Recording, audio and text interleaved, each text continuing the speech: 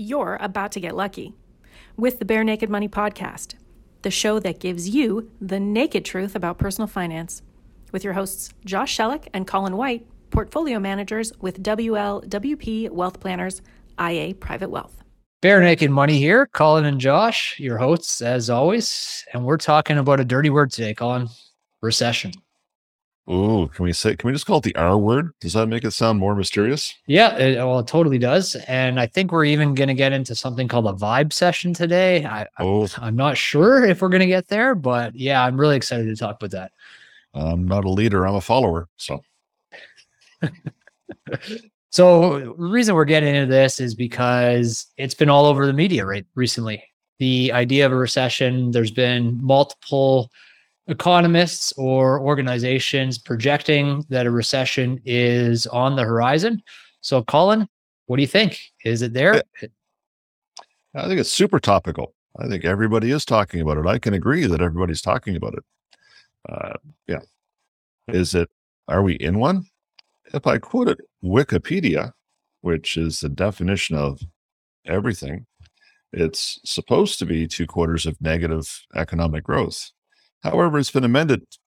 I don't know when this happened, like in the last 6 months, in the last year, that somehow this has been amended to include other factors. So the countries are in the control of declaring a recession or not a recession, which seems really political to me. But it is generally used to note a period of economic contraction or negative growth, depending on how you want to look at it.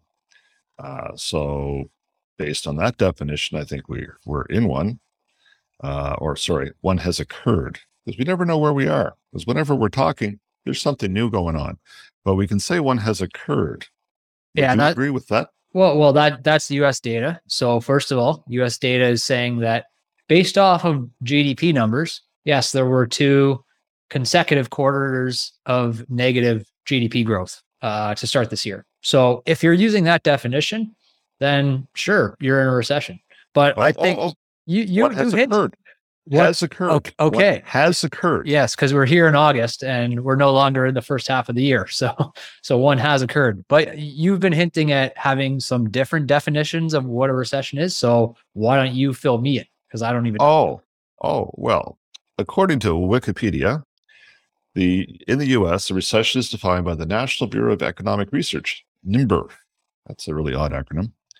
A significant decline in economic activity, not 2 quarters, significantly declined. So spread across the market, lasting more than a few months, normally visible in real GDP, real income, employment, industrial production, and wholesale retail sales.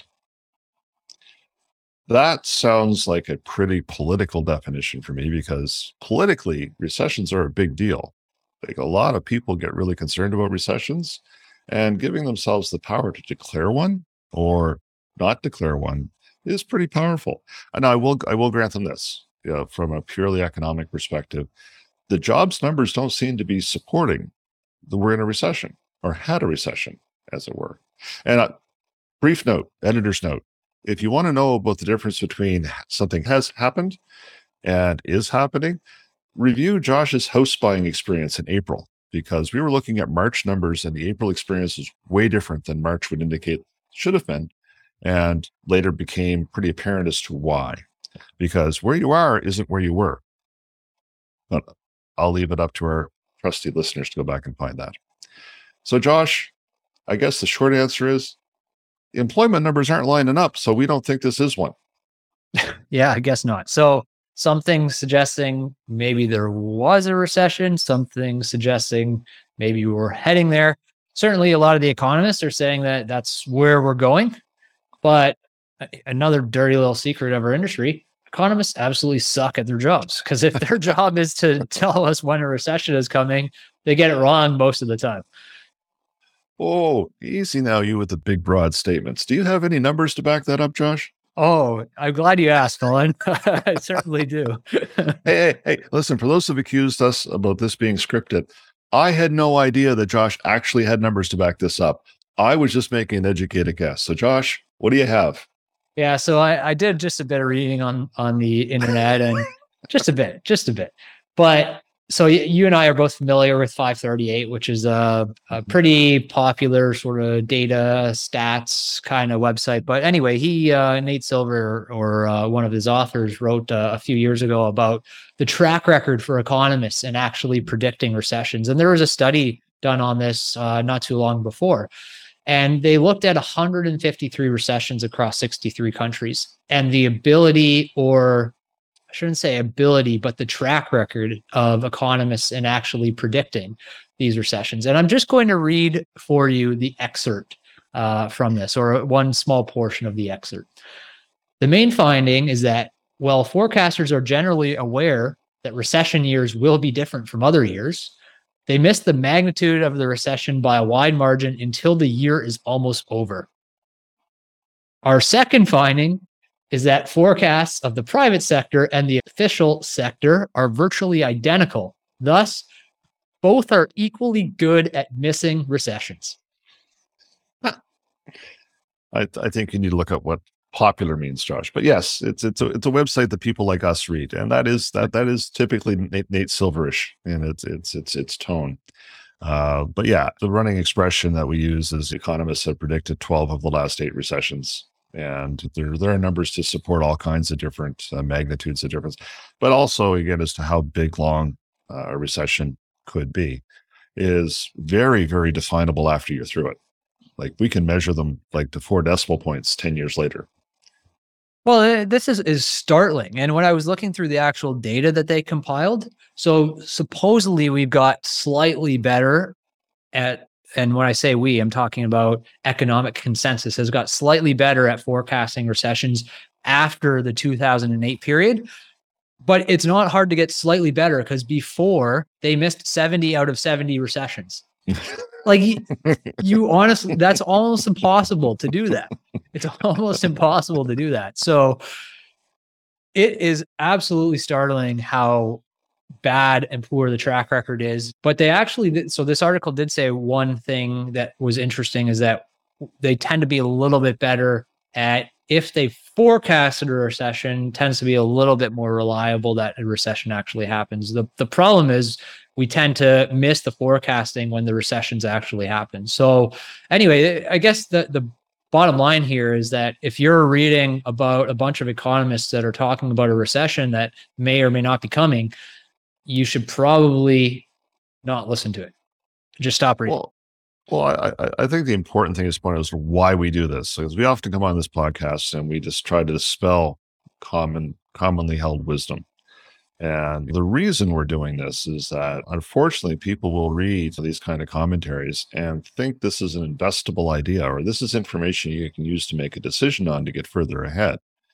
And when something is as wrong as god awful always as these kind of projections are or can be, then you're doing yourself a lot of harm with that, because the whole thing kicks in. It happens like, oh, I knew this was going to happen. So-and-so said it was going to happen. And then you rewrite history and then you feel bad that you didn't anticipate this and you start trying to anticipate harder. And when you try to anticipate harder, it doesn't get any better.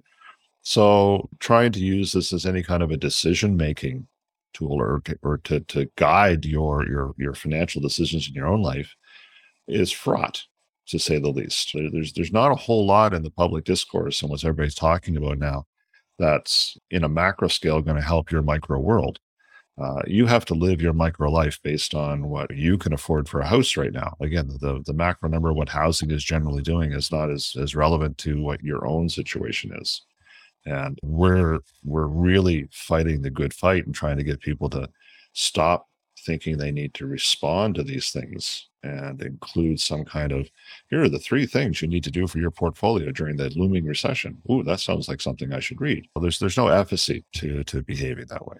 Sorry, I was just wanted to make sure we put this in context, because otherwise it looks like we're just making fun of smart people. Well, we are kind of. Well, that too, but that's only part of what we're doing. Yeah. Well, it's also one of those things where, okay, so if economists start deciding that we're in a recession or we've defined a recession, investment markets are tending to move well ahead of where that recession is. So if we're in a recession today, it's actually an awesome time to start buying into the stock market, because stock market tends to be forward looking. It tends to decline ahead of a recession. And by the way, we've seen a 23, I think, percent decline this year so far. So maybe that was the decline already ahead of this recession that they're forecasting now. And by the way, just because they're saying that a recession is coming, these economists, doesn't mean that a recession's not coming. It's just we don't know. That's the point. Yeah, and the other thing is, and we've said this before, the market will price in expectations, and it is an expectations game. So if people expect something, they can make it happen if enough people expect it. But in the near term, it's going to move on whether those expectations are met or exceeded. In the near term, that's what's going to drive. Now, notwithstanding that we had a big announcement here just last week from the U.S. Federal Reserve, which was a little bit more dour than many people were expecting. And again, it was an expectations game. But he was pretty emphatic in his willingness to throw out the baby with the bathwater to get his job done. I'm not sure why he felt the need to be quite so intense with his messaging. But the market did react sourly to that, and that's the market reacting on something that they felt was going to be a little bit more dovish than what it actually was. But again, that's not investable. Like you can't run an investment strategy based on those short-term moves because they are completely unknowable, and there's not much you can do. Yeah, you're talking about Jay Powell and the chairman of the Federal Reserve, and if you knew ahead of time what he was going to say, which was probably a very select few people that were able to front run that in the room with him. Other than that, exactly what you said, it's not an investable idea because you can't know with any certainty ahead of time what's going to happen out of that conversation. And if you tell me you knew what he was going to say, shut up. No, you didn't. Like, you just know. Like you might have convinced yourself you knew what he was going to say, but no, you didn't. Yeah, you've been at this game longer than I have, Colin. Have you seen this much chatter about recessions in the past? Is it just me having a bit of recency bias, thinking that this has got a little bit crazier than normal, or has there always been this much chatter around it? Yeah, again, remembering the 80s and the 90s and 70s, I was in those timeframes. So yeah, there's always been this level of concern over recessions, and it's largely driven out of public policy. It's something that a government can be run out of office on. So you can lose an election over a recession. Like when things are going bad, whether or not it's the government's fault, and it isn't, 99.99% of the time, it's where the economy is, and it's not based on the policy they passed last week. Governments rise and fall on recessions. They rise and fall. So there's a lot of political power at stake over the declaration of a recession or the declaration of killing a recession. So it's always been a hugely and meaningful thing. And you go all the way back to what the actual raison d'etre of central banks was to beat inflation. Again, that was coming out of a time where there's a lot of recessionary issues and inflationary issues. These things are very politically powerful, so they always have a seemingly disproportionate volume to the conversation. So no, I don't see this as being any different than other conversations I've witnessed in my career based on a purely emotional reaction and no data points whatsoever. Well, let me ask for another emotional non-data point reaction from you. The conjecture and discussion of an inverted yield curve, is this something that is fairly new in more popular media? Because I've had groups of my friends that are not in the finance sector whatsoever start to talk about an inverted yield curve and what that means. Well, it would be difficult for it to be less popular. No, when was the last time we actually experienced one? When was the last instance of that, Josh? 2019. Yeah. So, I think that was it kind of came into the lexicon then. And the fact that it's happening again so quickly, this is louder for sure. But again, I don't know what groups you hang out with. I haven't bumped into that socially. But then again, you and I run in different social circles. Yeah. Well, it's something that's interesting. And I think people start to glean certain aspects of this stuff without really going to the next level, the second level or the third level. And so as we try to do in this business, we try to go to those second and third levels, and the inverted yield curve is an interesting one. So just for our listeners' sake, an inverted yield curve is when long-term bonds are offering lower interest rates than short-term bonds, which is a bit unusual. That's why they call it inverted. And there's some thought that this sort of precedes recessionary times and peaks in stock markets and all that fun stuff. And there's certainly a pretty good track record of it having some, I don't want to call it predictive power, but it does tend to happen ahead of those periods of time. But it's a pretty wide range of periods that it could preclude a recession or a market peak. So as an example, in the past, it's inverted as little as 5 months before a recession or as long as 17 months before a recession. So if you're sitting there and say, well, yield curve inverted, I should sell a whole bunch of stuff and sit on the sidelines for a while, you could be sitting there for a year before the market even peaks. And after 12 months of sitting there watching the markets go up, sitting in cash or wherever you're sitting, you're probably going to be kicking yourself and thinking, well, what the hell did I just do? Maybe I should buy back in. Boom, right at the wrong time. So it's just one of those things where it's always more nuanced than it's not as black and white as people think just because of the headlines that they're gleaning out there. Well, so people want it to mean something. And again, you're talking correlation versus causation. So we understand that there's a wide correlation here. It's not a very specific one, but it's not necessarily clear that it's a causal relationship. Now, the other thing to make sure our listeners understand is that those rates those are market-driven rates. So this isn't the government setting rates this way. This is just so this is, again, basically the fixed income market voting. Sure. And they're voting in such a combination of ways to make this happen. It's not that they set up and goes, oh, now's the right time to invert the yield curve. Let's go do that. No, it's the grand sum of a whole bunch of actions. And we're trying to glean from that what it's really foretelling. I won't say that it's chicken entrails, but it's a bit like that. Like you're trying to figure out, like, what are the chicken entrails telling me? Well, maybe nothing. Yeah. Maybe the chicken didn't have much to eat. I don't know. But we constantly search for these things because there's so much. And again, I think I go back to the whole political thing. There's so much political weight behind defining a recession, blaming a recession, fighting a recession, defeating a recession. These are all super, super, super powerful things. And there's a lot of power that swings with that. So that's why the narrative gets such focus at times like this, for sure. Yeah, chicken entrails, that's a new one and a good one. So we'll have to put that one in the bank for another time. Well, let me ask you another question, because you've been also through a few more of these recessionary periods than I have career-wise. What is it you think that people struggle with the most when we're actually going through a recession? And when I say people, I'm talking about your average person, your average investor, your average client. Is it market-related stuff? Is it more personal stuff, job-related, housing? What do you think? Well, thanks for the lead-in. And again, for the audience's edification, Josh doesn't know I have this in my back pocket. But one of the things I was reading before we came on to record this podcast was a different take on the reaction of people to recessions. It is actually a therapist who was talking about recession anxiety. And recession anxiety is a thing. So not as much the actual, again, the old expression, a recession is when your neighbor loses their job, a depression is when you lose yours, right? So recession anxiety is a thing because people hear about this at a very loud volume. The policymakers make a big issue out of it, and it does affect some people negatively because economic slowdowns can affect people negatively, but it produces anxiety. And what do you do with that? Well, the therapist that I was reading an interesting article on about what to do about that, point out that, again, one of the issues with the recession is it's largely beyond your control. And the lack of control is a very anxious, provoking thing, especially when it's something that's a negative, right?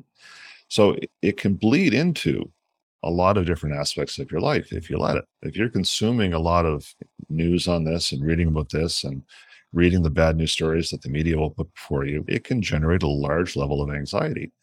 And when you are anxious, you can be more likely to make bad financial decisions or bad life decisions. Anxious people are not known for making good decisions. So there really is, from a psychological standpoint, a real thing here that is completely not necessarily calculable from a jobs numbers this, therefore people feel X bad. It can bleed into many, many different things. But one of the things they highlighted, and the keys, is to try to avoid making really large, momentous decisions while you're feeling anxious, because you're not making decisions with putting your best foot forward. The more anxious and the more distraught or more upset you are about something, the less likely you are to make any kind of life decision in a positive way. And I guess narrow that down to the financial world, that is something that we talk about all the time, is making emotional financial decisions is a certain way to destroy wealth in any circumstance. So I think looking at this from framing it as recession anxiety, I think is actually very salient to talking to people about their financial planning. Because again, if they're feeling anxiety over the perceived imminent recession or current recession or past recession, you got to make sure you find a way to compartmentalize that and move it out of the way, so it doesn't bleed into all your decision making. Dr. Colin here, give you a little bit of advice on life. Look at me quoting a therapist. Who would have thunk it? Yeah, not me. That's not what I expected today. Anyway, you made a good point to me the other day. Just very simply, after a recession comes a recovery. So, and it always has. And I was going through some of the same NBER, National Bureau of Economic Research document stuff that you were, and I just went through the list. And they go back to 1850, and there's 34 business cycles listed there. So going back 170 years, 34 business cycles. You're looking at a business cycle on average once every 5 years. And then I started going through the numbers a little bit more. Okay, the shortest time between cycles is 1 year. Longest time between cycles is 13 years. Pretty wide range, even though you get one on average every 5 years. Like right now, the last recession we had was in 2020. So if we have one now, this year, 2022, that's one of the shortest time frames we've ever had between recessions. So that's, again, not predictive. It's just demonstrating that, hey, we've been through this. We've been through it a lot. Some have been worse than others, but we've always come through to a better point at the end of it all. So just to point out how obvious this is to the untrained mind, when my children were quite young, my daughter would come home from school and I'd ask her how her day was, and she would say, fine. But I said, no, that's not good enough. You'd have to tell me a story. Who'd you talk to, what you play, or what you learn. And being a kid, of course, she turned that around on me. I'd come home at the end of the day and she'd go, how was your day? And I'd say, fine. She goes, oh, no, you have to tell. So she always would challenge me to tell her more. And what I was able to get to a shortcut, because again, raising a family and doing all the rest of it, limited energy. It came down to, was the market up or the market down? So I would tell her if the market was up that day or market was down that day. And one day I came home, she said, how was your day? And I said, oh, I had a good day. The market was down. And she goes, oh, that's okay, Daddy. Whenever you tell me the market is down, the next day you tell me it's up. So it'll be okay tomorrow. She was about 6 years old when she leapt to that conclusion on the limited data I'd been providing her. And if we could all channel just a little bit of that, the whole world would be a happier place. Yeah, very astute. And I started thinking, okay, if you're a 50-year-old, you've been through 4 recessions in your adult life. If you're 60, you've been through 6. And you're probably in a better spot today than you have been at most points financially anyway, investment-wise, than at most points throughout your life, most likely. So we've been through this before. We'll be through it again. And we are going to come out on the other side, whether this next recession is a week from now, a month from now, a year from now, whatever it is. Well, I will challenge you, and I will channel some of our listeners right now, Josh, who are yelling at you, because they're going to tell you that going through a recession when you're 60 is way different than going through a recession when you're 30. And you know what? I'll give them that. You're right. But the other thing is, if you're 60, it's a good chance you're around for another 30 years. So it's not as if all of a sudden your entire world became low risk. You still have a long life ahead of you. Thank you, medical science. So stop treating it like you're 60 years old and you only got 5 years left, because that's not likely. Yeah. So are you saying our 85-year-old client should panic then, Colin? Why panic at 85? What good is that going to do? Hopefully your financial advisor has been moving you to an age appropriate and risk tolerance appropriate portfolio. Yes. Invest it per your situation. Look, ultimately what we're talking about here is you just are continuously going to reevaluate your plans, your financial ones, and you're not going to panic or scrap your plan altogether. And I've been thinking of this a lot like Google Maps. If you hit some traffic or an accident along the way, it's not like you just say, oh, screw it, turn around and go home, right? Google Maps is automatically going to adjust and going to give you a little bit of a detour around here. You get off the highway, because we plan for rush hour traffic, just like we plan for these recessions. This is, as I said, we expect this once every 5 years on average, more frequently sometimes, less frequently sometimes, but we explicitly plan for this in our business. And that's just like the traffic that you experience going home during rush hour. You plan for it. It's pretty normal. Doesn't always feel good when you're there, but you're going to get through it. It might just be a little bit slower than normal. Well, that's why when we're in periods of the markets going up double digits, like again, I was looking at client statements last January where we've seen double digit returns for a period of time. But, when we're doing projections, like, well, we'll project this at 5 or 6%. It's like, well, what do you mean? Like, because it doesn't always do this. You don't assume double digit returns in markets over long periods of time, because exactly this, you plan for from time to time it's going to drop.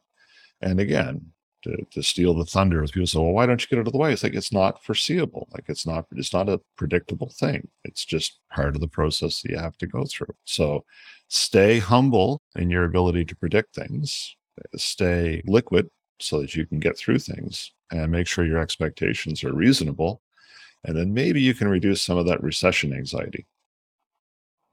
Yeah. And I think as we look at the data today, whether we're poo-pooing this idea of economists predicting a recession or whatever we're doing, we are seeing data that are suggesting that we're closer to the end of this business cycle than the start of it. But that's pretty much all we can say. At least that's all I can say with a reasonable level of confidence. I don't know how close we are towards the end. I just think that we're probably further through it than we are at the beginning. That's all. Yeah. And you know what comes in the next part of the cycle? The next part of the cycle. It just keeps cycling. That's why we call them cycles. The philosophy that you spewed on us today, Colin, next level. I'm just feeling it today, Josh. The spirit has moved me. Well, thanks everybody for joining us for this edition of Barenaked Money. If you're having a good time and you're still listening, so I guess that means you kind of are. Encourage you to subscribe or share with your friends, because again, hey, more people at the party, the more fun we can have, and the more feedback we get, the more exciting this can be.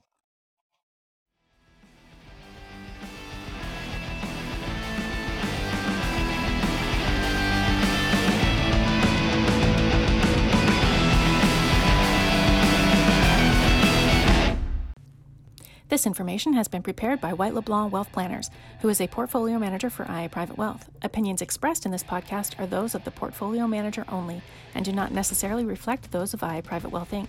IA Private Wealth Inc. is a member of the Canadian Investor Protection Fund and the Investment Industry Regulatory Organization of Canada. IA Private Wealth is a trademark and business name under which IA Private Wealth Inc. operates. We've noticed something. It seems there are a lot of people who would rather try to figure out their lives with an online calculator than air your finances to a human. Stop doing that.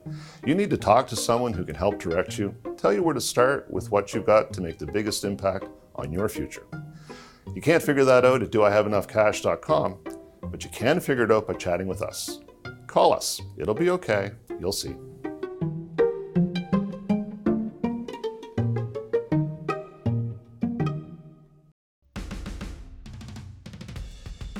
The content of this presentation, including facts, views, opinions, recommendations, descriptions of, or references to products or securities, is not to be used or construed as investment advice, as an offer to sell, or the solicitation of an offer to buy, or an endorsement, recommendation, or sponsorship of any. Although we endeavor to ensure its accuracy and completeness, we assume no responsibility for any reliance upon it. This should not be construed to be legal or tax advice, as every client situation is different.